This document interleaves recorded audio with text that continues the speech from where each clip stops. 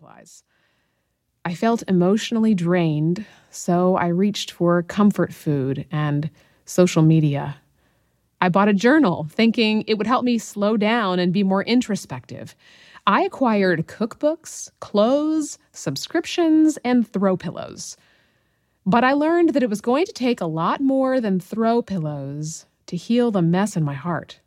No matter how many things I purchased, my life still felt empty. Cultivate it. Can you relate? What surface solutions have you tried lately? In rare moments of stillness, when I let myself actually feel what was below the surface instead of running from it, I felt shame. Shame for being so busy. Shame for not having close friendships.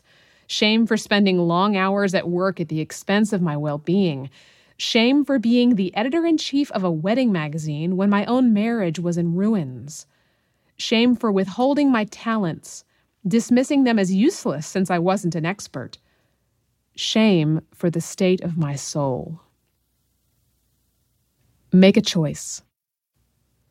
I feel tenderness in sharing this with you. I think back to who I was then, and I feel for her. That Lara didn't know any better. She was trying to make something of her life. She hustled hard despite often feeling hopeless.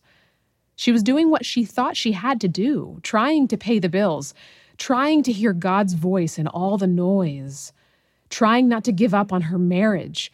She was trying. But she couldn't see at the time that there was another way forward, a much better way. If changing your life feels impossible, and you're tempted to close this book in search of new throw pillows like I was, take heart. Life can change. You can move forward on an entirely new path. And here's the best part. You don't have to do it all, be it all, or check it all off to experience change. You don't have to do any of this on your own or perfectly for the course of your life to be radically redirected. How do I know?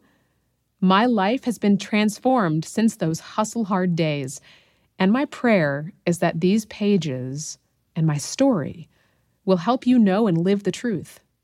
No matter how far gone or far away from blooming you feel, new life is possible. I don't know your current situation or what's going on in your heart, but I know that there is grace. God's transforming gift of new life for your heartache, your restlessness, and whatever it is that's keeping you from flourishing. There isn't a mess you've made that God can't make into something new and beautiful. A new way of living. Like my life at the time, the orchid on my desk seemed beyond saving.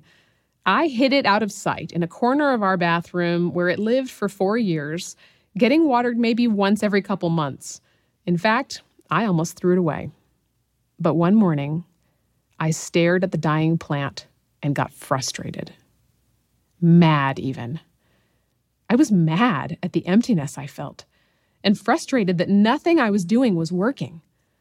Sometimes, frustration can spur us to action, though, doing things we never thought we would do. I thought changing the direction of my life would take a monumental effort on my part, like a grand strike of lightning. But for me, it was a surprisingly small spark that illuminated a new path. When anything is exposed by the light, it becomes visible. For anything that becomes visible is light. Ephesians 5:13-14. Every fiber of me was tired of feeling like I was constantly fumbling in the dark. I was tired of living in a way that wasn't really living at all. I was tired of quick fixes that didn't fix anything. I was tired of living in a state of lack of time, lack of peace, lack of confidence, lack of meaningful connections with people. I was tired of working hard but feeling like it wasn't getting me anywhere that mattered. I needed a new way of living from the ground up.